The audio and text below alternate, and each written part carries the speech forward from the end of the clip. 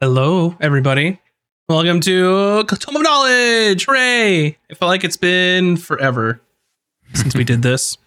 Welcome to our show where we talk about whatever we want. Yeah, in my mind, I thought you were going to say Out of Combat, and I'm like, whoa, wait a minute. That's the wrong show. Wait. This is a different show. I was struggling trying to find the right button on my Stream Deck. I was like, nope, not that one. Nope, not that one. Because I shifted it around the other day. That's how long it's been. 2 weeks, man. Yeah. Sorry, Deja was texting me. He was like, did you mean for the scheduled stream on YouTube to be at 2 a.m.? I was like, no. And then I checked it and it's right now. So I don't know what happened. I was like, no, we're not doing it at 2. But I guess it's fine. Speaking of YouTube, I think it would be a very interesting stream if we did it at 2 in the morning. I'd be grumpy. We'd be tired out of our mind. It'd be like 5 a.m. for VS. Yeah, when we wrapped up, I'd have to go to work. Yeah, shit. I would be, the only way I would do it is either be tired and grumpy or probably high. Otherwise, I wouldn't do it. But anyway, youtube.com/@casters and cantrips if you want to go watch over there for the live stream that's not at 2 a.m. That's it right now. And also over on Twitch too, Casters and Cantrips. But thank you all for tuning in.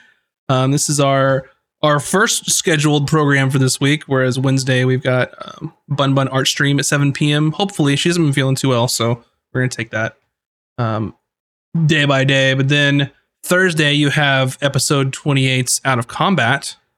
Going to be releasing on our YouTube page and our podcast, which is everywhere.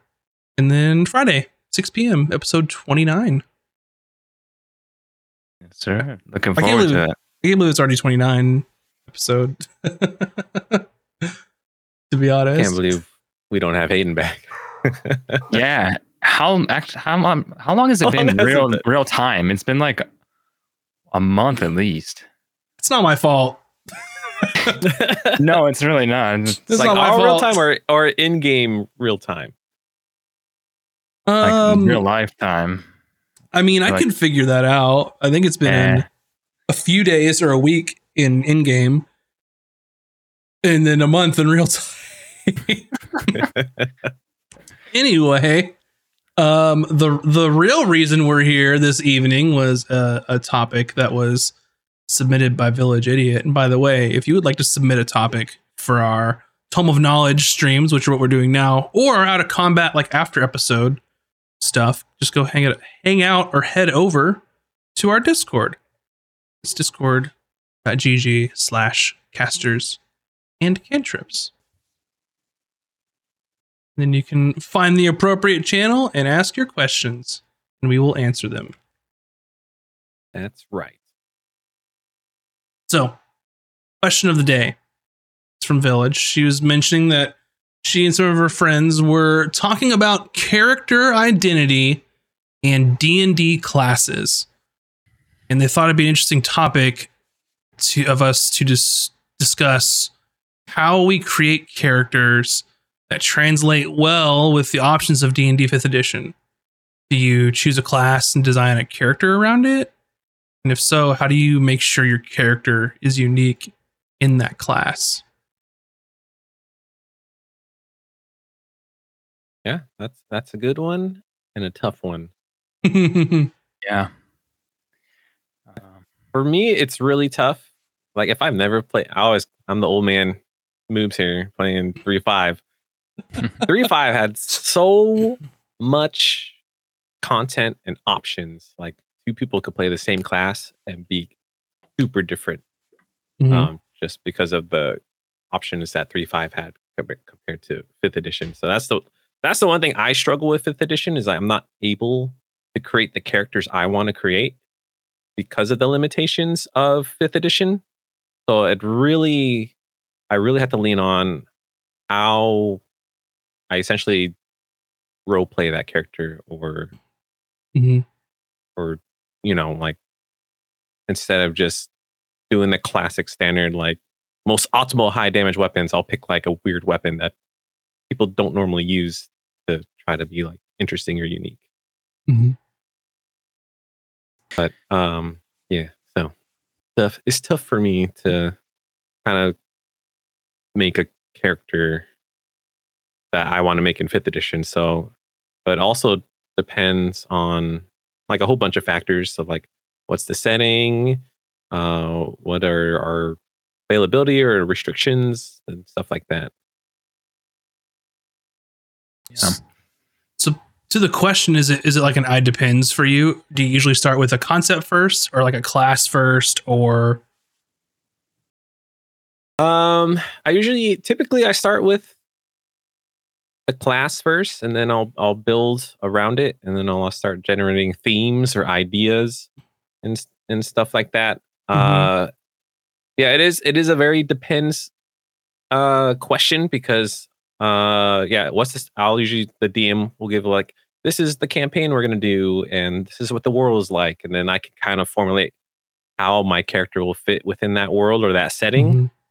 So usually there's like a little synopsis I usually get like a 1-pager. Like this is the campaign we're gonna play. Here's the theme, and here's what you guys are getting into. So that really helps generate ideas and what classes I want to play. So yeah, it's a very conditional question. It's because like what information do I have in order to make my character? So I don't usually have like a back burner character that I'm going to play this character because I like to make my characters that fit within the world.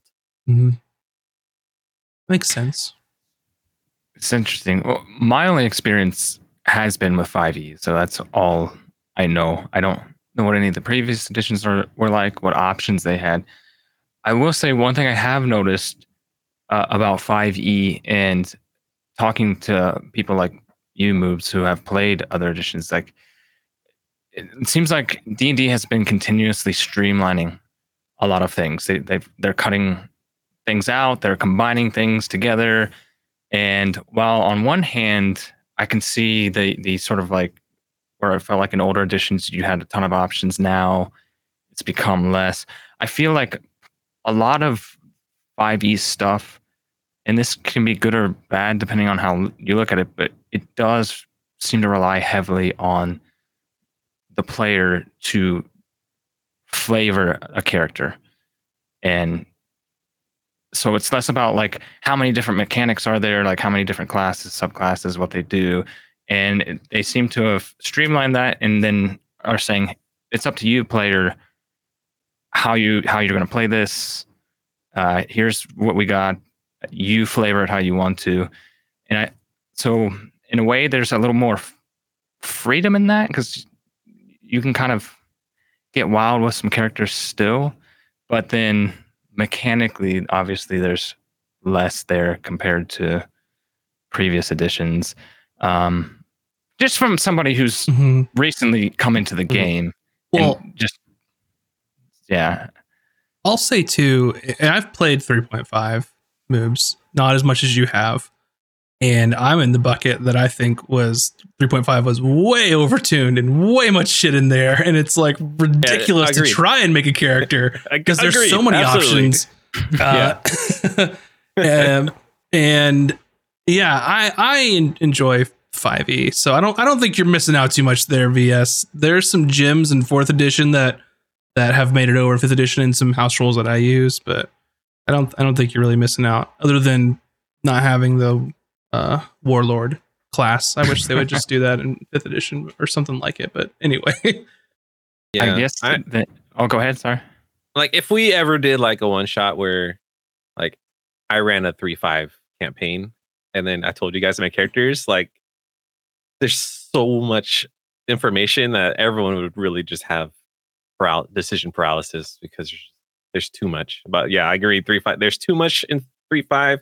It's way much more crunchier, but I felt I was able to make the characters I wanted to make. Whereas in 5th, like, all right, I mean, I already said this, but yeah, so it really, the identity of my character in 5th edition it just really comes through flavor, as you said, and just like how I role play that character. If I want to be quirky or funny, I think I've only have I? Maybe I haven't. Maybe I haven't played a fighter. Did I? Never? Maybe once. in 5th edition. Played an Eldritch Knight as a fighter. Yeah, so I guess on the question, for me, I'm one of those people that's constantly like will just have character ideas come to them randomly every day, some days, and then so when a new campaign comes around, I'll have several ideas in mind of at least what they may look like, what a personality might be like, and then that kind of goes to informing. Okay, if I want my character to be this way and to act this way, what classes would sort of fit that role, and can I make it work? The classes that are available in the subclasses, how can I make it work based off of this sort of pre-existing picture I have in my mind? So I think I start with an idea first, and then start to look at classes, and then once we actually get information, like you said, setting limitations, then that further helps me sort of narrow down. Okay, this setting, magic is illegal, which could be fun to play a caster in that setting, but this specific character might have a better time, and I might be able to do more with it if I was somebody that's not a caster, and I think it might fit the personality a little better. And so that's kind of how I tend to go about it. Just ideas up there, and I try to make them work within the confines of what's available in 5e. Yeah. What about you, Max? So we got one that's class first. We got one that's more idea first, is if we had to boil it down. I thought that I was idea first. And then I started looking at my characters on D&D Beyond and just looking at all the ones that I built. And every single one of them were like, I want to play this class. I guess I'll make this. I thought I was idea, but I don't think I am.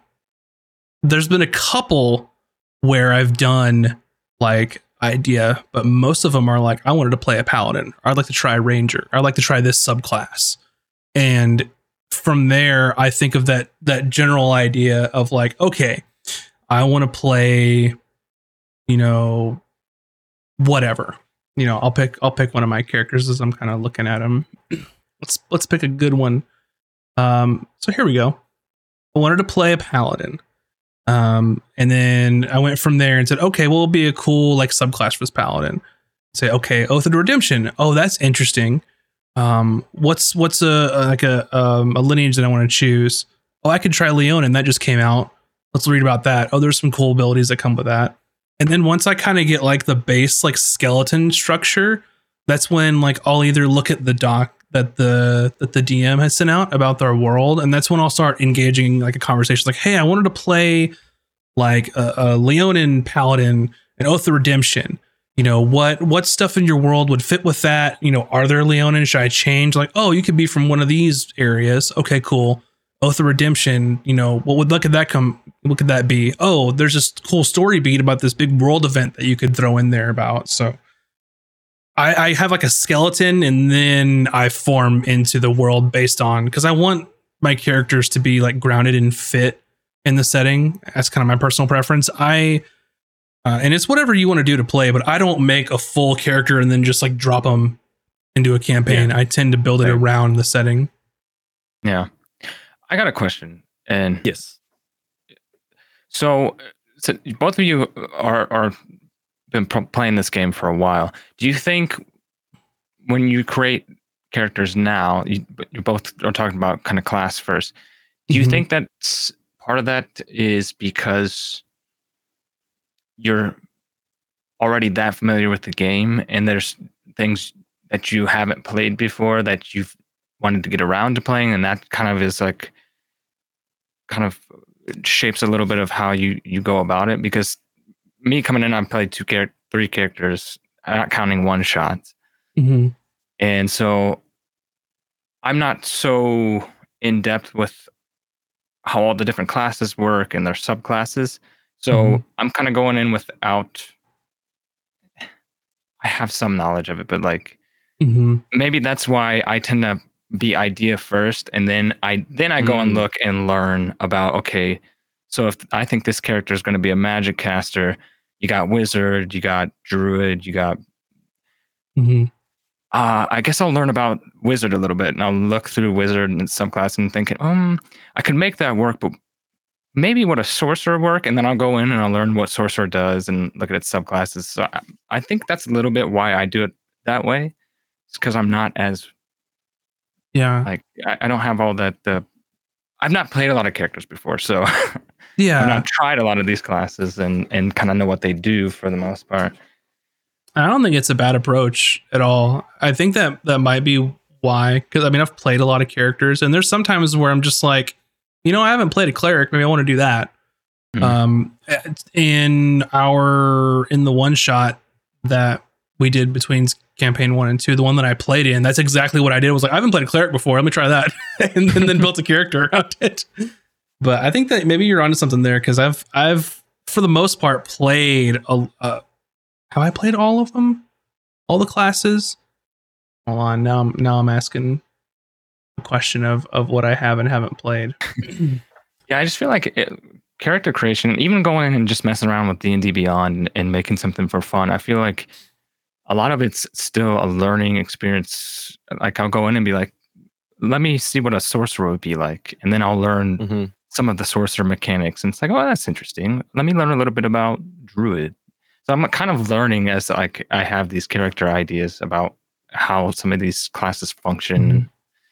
So I think you're definitely onto something though, because maybe at first I was idea orientated, but yeah, I've been playing so long, and I'm pretty sure I played all classes in 5th edition, but like there's a handful that I haven't really like delved into. Either it was like a one shot or a campaign that just kind of fell off, so I didn't really get to experience playing all the classes.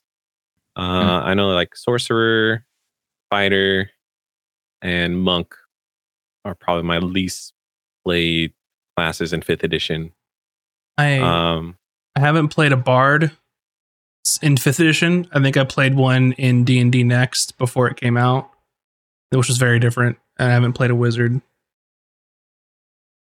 So I think at my player career in Dungeons and Dragons so far, I tend to be a backfiller. So I let people play what they want to play, and then I'll pick what does this group need now that everyone has decided what they've decided to play. And then I was like, all right, we need support, or so I'll make a cleric or a bard, or we need a tank, then I'll make a paladin. So like, what role do I need to fill to make sure this party has a higher chance of not party wiping? That's a really good point. And there is a little aspect to that when I'm creating a character too, because I can have a bunch of ideas. Then once we get setting information, then once some of the party members come out and say like, I think I'm going to play a druid, or I think I'm going to play a sorcerer, then I have more information available to me, so I can kind of narrow down which ideas I might want to keep on the back burner based on like what would be a better party comp. So like this time around, we're pretty caster heavy. Yeah. So that's why I kind of narrowed my choices down between like what was it going to be? A fighter. I had a cleric, and then the last one I came up with was the rogue. And I thought, well, those would all work fine and they would fill a great role. But for setting purposes, I felt like rogue would be more fun. And that's so that's also part of it, is kind of getting more information about what our party might look like. I think every party does some of that, because they don't want to play the same thing as someone else. Yeah, exactly. But honestly, I don't think it's a big deal as long as they're different, like subclasses. They're different enough and can fill different roles. Like, I mean, you could totally do like an all warlock party or an all wizard party, and like it's up to the DM to provide challenges to you. So I think party comp is I get it. I don't think it's absolutely necessary, but That's just my 2 cents. And you could be a mad lad like Zeus and just roll dice to make your characters because he knows shit does that. He doesn't pick, he rolls his dice for all of it. That does not compute with me. I can't. I never hit random in video game character creators. I never do any of that stuff. I think I do it at first and just to generate ideas. But it definitely helps if you like just if you like have dice like Zeus and you just roll just to like think of like combinations and what like, oh, maybe that's actually interesting, you know, and then you can like formulate from there, not going like pure RNG. He does. He rolls to see what spells he takes when he levels up, like makes entirely random, and I can't handle it. Yeah, I'm wondering. Madness. Like, I feel like maybe for Zeus, like he's such a long career in D&D. Done it all. Yes, maybe at some point you're just like, yeah, F it, dude. Like, roll the dice. It always seems to work out, and it always seems to work out. It's insane. Nothing. Yeah, you've reached really levels of salty that just doesn't even. You're just like whatever. I've done it all. I've seen it all. Let's just roll. Like F it. I'll make it work. Yeah. But yeah, there's a lot of cases. I think something we haven't talked about is working with your DM. Oh yeah. Really can really help kind of formulate an idea for your character, even like an identity or uniqueness. I guess, for example, for my last campaign, I played with my in-person group that we wrapped up last year. So we had the setting, everything. It was very Greek Roman theme, like mythology style, and he was telling us like the lay of the land. So I wanted to make a Goliath barbarian, and what helps also come up with ideas is the subclasses, which kind of like formulates and decides like what type of barbarian I'm going to play. Yeah. So I went with the aspect of the beast, so you can adopt animal forms to add bonuses to whatever when you rage. And so I talked to my DM. I was like, yeah, we have these forms, but you know, some of them are kind of meh. And so we ended up just homebrewing some stuff to make the character feel more unique in the world and fit in the setting. So, and then backgrounds kind of help a lot too. Like looking at backgrounds gives me a lot of, I guess, it forms my decisions based on the background that I choose for my character. So I chose gladiators. So I was like in arena, and I've got my freedom, and I have like this nickname that everyone called me in the arena. So everyone like chanted Beast. And my guy was really into Greco-Roman wrestling. So I was like, I had oil with me all the time. But to like flavor up, because my DM doesn't like Elias. So he flavored my character, since it's like like mythology, like Roman mythology and stuff. I was a half Titan instead of Goliath. So just to be more on theme with the setting. But it's, same stats. Let's just reskin Goliath. You're like a Hercules, but not really. Yeah. That's a cool campaign idea. I think if I do that, I'd go for like other Minotaur. Is Minotaur a race? Oh yeah, you could be a Minotaur. Oh yeah, sure. That'd be so in like a Greco-Roman setting. That'd be so sick. Like a Minotaur fighter or something like that. That'd be so cool. The original release of Minotaur was nautical themed in 5th edition. Oh, really? when it was in UA. Pretty sure. Nautical themed? I think so. Yeah. Huh. Yeah, you could be a centaur. Crazy stuff. So you brought up backgrounds. I don't know if it's just me, but I feel like the list of backgrounds available in 5e, even with some of the ones that come from like optional content, are kind of limited. So that's why this campaign I just picked custom background, because nothing really fit what I was like trying to go after. Yeah. In the first campaign I did like mercenary veteran or something like that, because I didn't know about the custom backgrounds. But it's not that long a list, and some of them are like, with what you get for them, it's like, yeah, that it makes sense, but it's like, how would I make that fit in a way that feels good? I just feel like there's not there needs to be more, I think, with backgrounds. Agreed. I almost always do custom background, but I agree. I think that backgrounds are a little weak in 5th edition for like actual mechanics. They give you good ideas for like, personality traits, bonds, and flaws and ideals and stuff. There's good thought starters there. But like, how often does like your background like characteristic actually come up in a campaign? 10 out of 10, I never use it. I think always forget. I think in the first campaign, I utilized mercenary veterans like twice when we were in a town. I was like, oh, I guess I'll go work. And then it's just theater of the mind, like, oh, I went and worked. Like, yeah, there's not really anything exciting to do with it, unless you take that background that's there and you work with the DM to come up with like a cool backstory tie into the campaign or something with it. But even then, it's like just go for a custom then.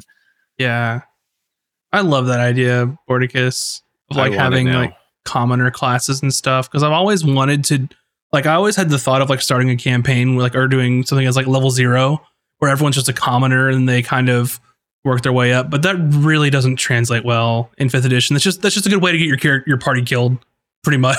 Just have everyone start as level 0 characters. 3.5 did it, baby. I'm just but yeah, I agree, Borges. That would be, I would pick fisherman every time. Yeah. But yeah, I think it would be cool to have commoner classes for your background where you're skilled in a thing and it helps you with whatever. Mm-hmm. Like I'm fishing. gonna look at all the backgrounds. Fishing would be now. great for Azric, and I can get fish all the time because we're on a boat. Yeah. Like, I guess would they tie that into like your survival stat in some way? Yeah, most likely. Let's see. That's another discussion. We should do commoner backgrounds. Come up with some. Yeah, and there's some that are like by name only, but I don't know, like mechanically they don't really do much, right? Yeah, I feel like most of the time backgrounds are really a way to get some like extra proficiencies and stuff, and maybe another language or tool skill. Yeah. And there's not much more to it, really. Now I'm wondering what would commoner classes give you? We'll have to save this. Commoner classes. Yeah. Write that down. Write it down. And that's something I think the designers of D&D right now also recognize, is that backgrounds are kind of not doing much because they're talking about like adding feats to them and all. Yeah. So I feel like they know it's kind of a weak spot. Mm-hmm. So they might change it around enough to where it's something that has a bit more weight for a character when making a character. Mm-hmm. Yeah, for sure. But that's a great idea. Yeah, I don't know. I think that they're like, when we're talking about, back to the question of like, how do you make sure your character is unique in that class, right? So we're doing, let's say a third campaign, and we're doing, I don't know, pick a class, one of you. Just pick any class, whatever you want. I almost said mage. That's not a class. Wizard. Wizard. All right, so we're doing an Oops All Wizards campaign. What are some ways to make our characters unique in that class? I think the big one's obviously subclass, or like your School of Magic. That's true for any class. Yes, subclass and school. I think it's probably easier for wizard because there's so many schools that each wizard could focus on. So you can have really specialized Oops All Wizards. Each specialize in a school. How about then barbarian? Because barbarian has a number of different subclasses, but generally the feel of the class doesn't change too much, as far as I can tell. Okay, we can do barbarian. Doesn't seem like it. I would agree with that. So how would we differentiate if we had all barbarians? How would we make them? Still, subclass is going to help some in this. Also, your choice of race will help as well. Race is a big factor. just for like how people interact with your character, like what initial things you get from that. That's going to be another factor. Because I mean, unless we wanted to all be human barbarians, which yeah, it's totally cool. You can all be from the same tribe and have your game rolled up that way. But if we're talking about things that would be unique, I know that I would choose Path of the Giant because I really want to play that subclass. So I did it. I didn't do it in the one shot. you didn't rage, did you? I didn't rage. I was so upset with myself that I never raged in the one shot. So subclasses, right? And if I choose Path of the Giant, I'm just going to throw my weapon from a distance. So that's different. That's a pretty different subclass, though. But what is it? The totem. The totem warrior. Which, where you can have like what is it? Different animal totems that you do. So there's ways to flavor it with that. Mm-hmm. Yeah, I think it really comes. Yeah, 100%. It comes down to subclasses for barbarians because when all barbarians are not raging, they are basically the same. Mm-hmm. Well, we could vary it by weapons that you'd want to choose as well. You could vary it by what proficiencies we select, as far as like tool proficiencies or like our background, where we come from there. We could also mix it up via what feats we take, if feats are allowed, which this is my imaginary scenario, so they're allowed. What feats you select could differentiate your character. Someone that's going to take like Sentinel might be very different than, let's say, one of us take like Magic Initiate. Yeah, you can't use it while you're raging, but you can provide a lot of other utility, or like Ritual Caster. Imagine if someone took Ritual Caster as a barbarian.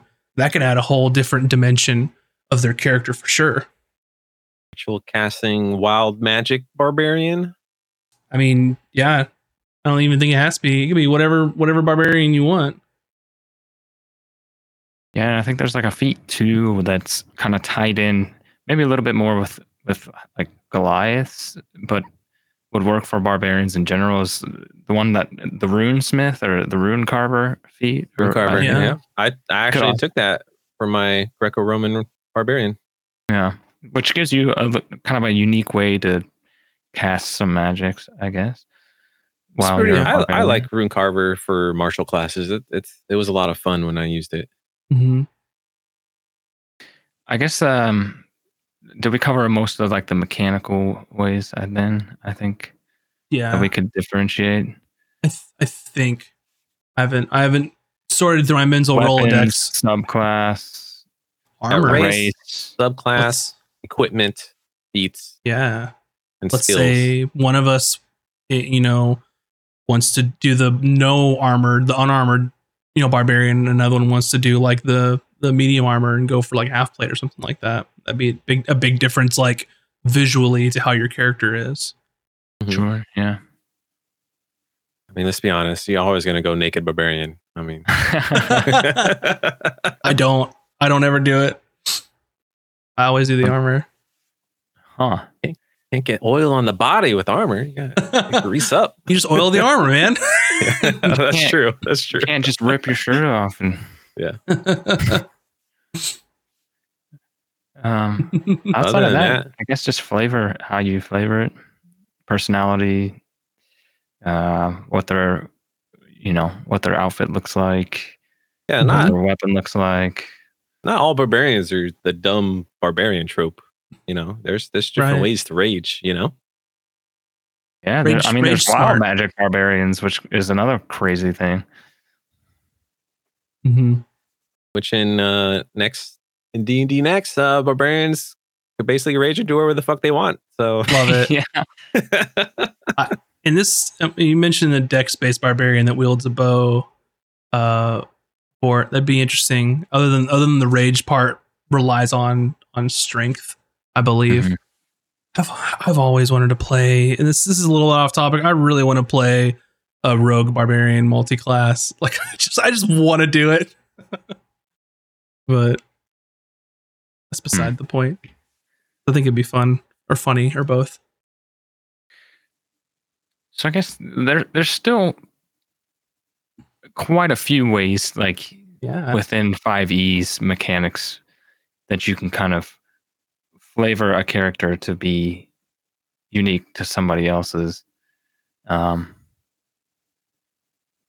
I feel like a lot of it is also flavor. They leave a lot open to the player to have the freedom to kind of outside of mechanics be able to flavor their character. Yeah, personality and like personality traits and what drives your character, like where they're from, you know, how you RP them. Or like with even like if you do your backgrounds, if you remember to use your characteristic and bring it up a lot, that might be helpful. So let me pick a random one for my my fictional barbarian. Let's say I took, you know, like a ritual caster and I chose to be like an acolyte or something like that.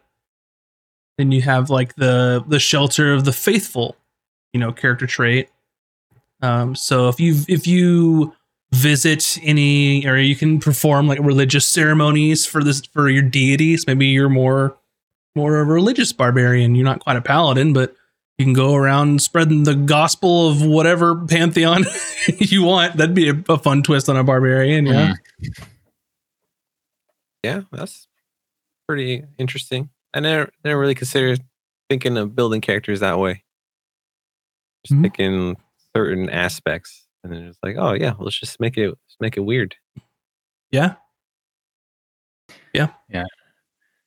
They rage because they get mad because you're not a good enough believer. They're like, what, you don't believe? Yeah. I mean, let's pick another one at random. I've got a list of them up. So, I mean, this one sounds hilarious. A noble, picking a noble background as your barbarian. Like, what kind of story could you base that off of? Right. Jekyll and Hyde immediately comes to mind. Somebody from like a learned background, nobility, but has just this inherent beastly nature to them that comes out. And you can decide why and how, or what drives that change. That's immediately popped in my head. Oh man. Also, they have that variant feature of where you can have retainers instead of position of privilege, which is basically you're noble and people treat you like it. There's a variant feature where you have retainers, where you have 3 people that are loyal to you and your family that follow you around. Like they're NPCs, they can't fight for you or anything, but you just see like your noble barbarian getting ready to get into a fight. Like Conway takes off his glasses and his cloak, hands it to his retainer. Like he's ready to go into a duel or something. Has like an overcoat that somebody comes up from behind and takes off their coat for them. Like Jeffries. Yeah. Come hither. I'm ready to prepare for battle. Whoop ass, as they say. I do believe I'm going to rage now. And you address the party like, you don't mind if I rage. Yeah, would it put you out too much if I were to rage at this moment? I'm going to apologize before I rage.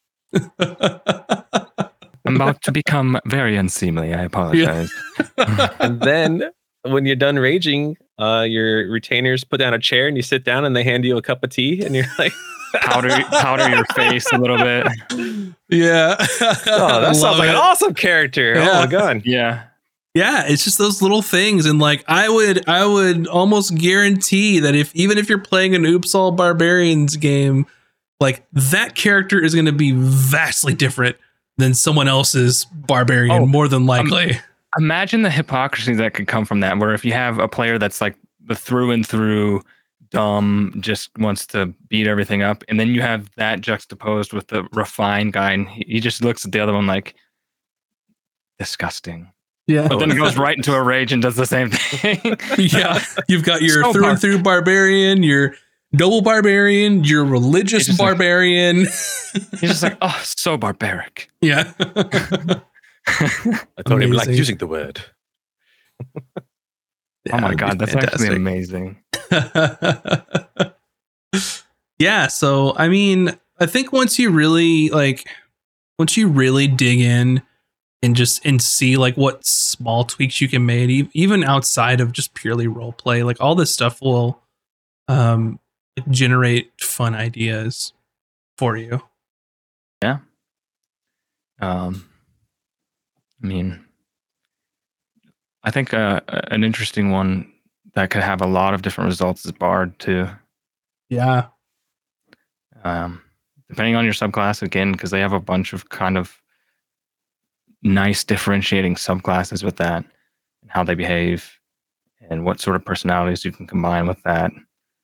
Like, I'm imagining you're classically trained violinist, and then maybe somebody else is more of like a punk rocker type of, bard with a drum or something, Yeah, I wouldn't do a singing or like musician bard. I would straight up do something kind of like a skald, Yeah, more poetry. like Nordic, and just do like poetry and like regale like stories of battle and stuff like that, and go that direction, which would be very different than someone who's like pulling out their lute and singing a song.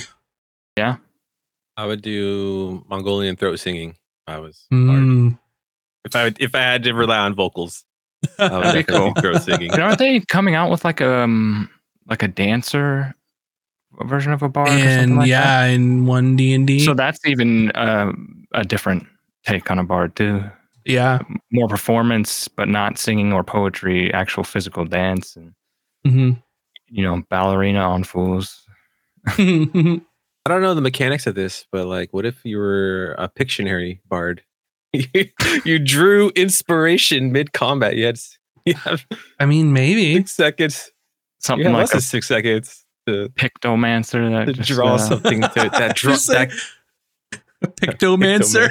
that's a class in Final Fantasy. Oh, that's wow. happening in the You next Final actually Fantasy 14 like expansion. draw art in the air and it comes to life. Yeah, it's kind of cool. That would be cool. Yeah, I don't know how you would do that. I mean, maybe you could probably. One said like a more warrior type of bard that does like a haka as their performance. Like that's pretty cool. Interesting. Yeah. A magic haunted paintbrush. Sure. Why not? Oh man. That'd be cool. A talking paintbrush.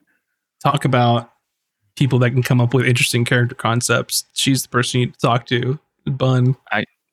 She seems like she has a lot of great ideas. Mm-hmm. People come up to you and, draw me like one of your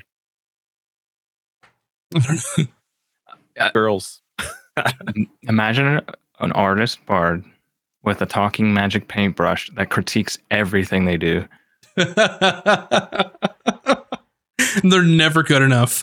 It's the spirit of their dead father that's constantly ridiculing them that they'll never be good enough. You would use that shade of blue. Their dead father was a world-renowned painter that they're trying to constantly live up to. Yeah, I went the opposite route. Like every time you use the paintbrush, it screams because it feels pain. Oh god, jeez! So you just hear screaming as you're trying to paint something, or even different still. Your little easel could have like a spirit of a Bob Ross type character that said, "Oh yes, let's paint a happy scene." See that bush right there? Fantastic. Yeah, I mean, there's limitless. I feel like some of them, like you said, wizards, it would be pretty easy to differentiate because there's so many spells and so many schools. I feel like cleric is the same way. There's tons of options and domains for clerics. Sorcerer. Yeah, sorcerer, which is really more about your origin of how your powers came to be, which is kind of a leg up there. I think even when we were talking about like fighter, there's different enough subclasses like that really differentiate the fighter. Rogues too. I mean, you have your regular sneaky ninja-like rogues. You have your magic using rogues. Mm-hmm. You have rogues that have like powers of ghosts or phantoms, or there's all kinds of. Your inquisitor, your smart rogue. Yeah, based off intelligence. I think it's inquisitor. Yeah. There's plenty, I think, to do, but I don't know, as long as you're happy when you're rolling dice. That's all that matters. I mean, that's the point. Having a good time. Yeah. Hanging out with the don't want to say bros anymore. Ladies are included Mhm. with the gang. Yeah, Yeah. I like that with the gang. To kind of bring the question back around towards the end, I guess it's no matter what method you go about creating a character, as long as you make something that you know you're going to enjoy and you're going to have fun at the table or online with your friends, I think that's should be the primary motivating factor. What am I going to have fun with? What am I going to is it going to be fun with the table of people I'm playing with? And Mhm. just you can, as long as you got that and you feel good about it, then it doesn't really matter what method. I think in the end, just as long as you get to that point where you're kind of satisfied with what you've got. Yeah, at that point it's job done, right? To have fun. Mhm. So let us know how you make your characters. I'm interested. Are you an idea person? Are you a class first? Are you a background first? I don't know. What are you? Do you already have 5 characters made and you're just waiting to drop them in a campaign? Yeah. My friend's like that. He's like, got a backlog characters ready to go at any moment. Let us know in the Amazing. comments. But yeah, thanks for watching and or listening. If you have some topics you want us to cover, go check out our Discord. It's discord.gg/casters and cantrips. And there are a couple channels, one of which is Tome of Knowledge Topics, where we found this topic from. So bring that up and drop something in there. And I think we know what our next week's topic is already. We've already discussed it. So I'll just go ahead and we did discuss it. A little sneak peek here is that next week we're doing characters that shouldn't work. So we're all going to make a character that shouldn't work. That is sort of, I don't want to say opposite of what the class is, but what I guess it's going to subvert expectations is the idea. So Yeah. stay tuned for that and come back next week. So anyway, have a fantastic evening and we'll see you all next time. Bye. See you guys. Bye.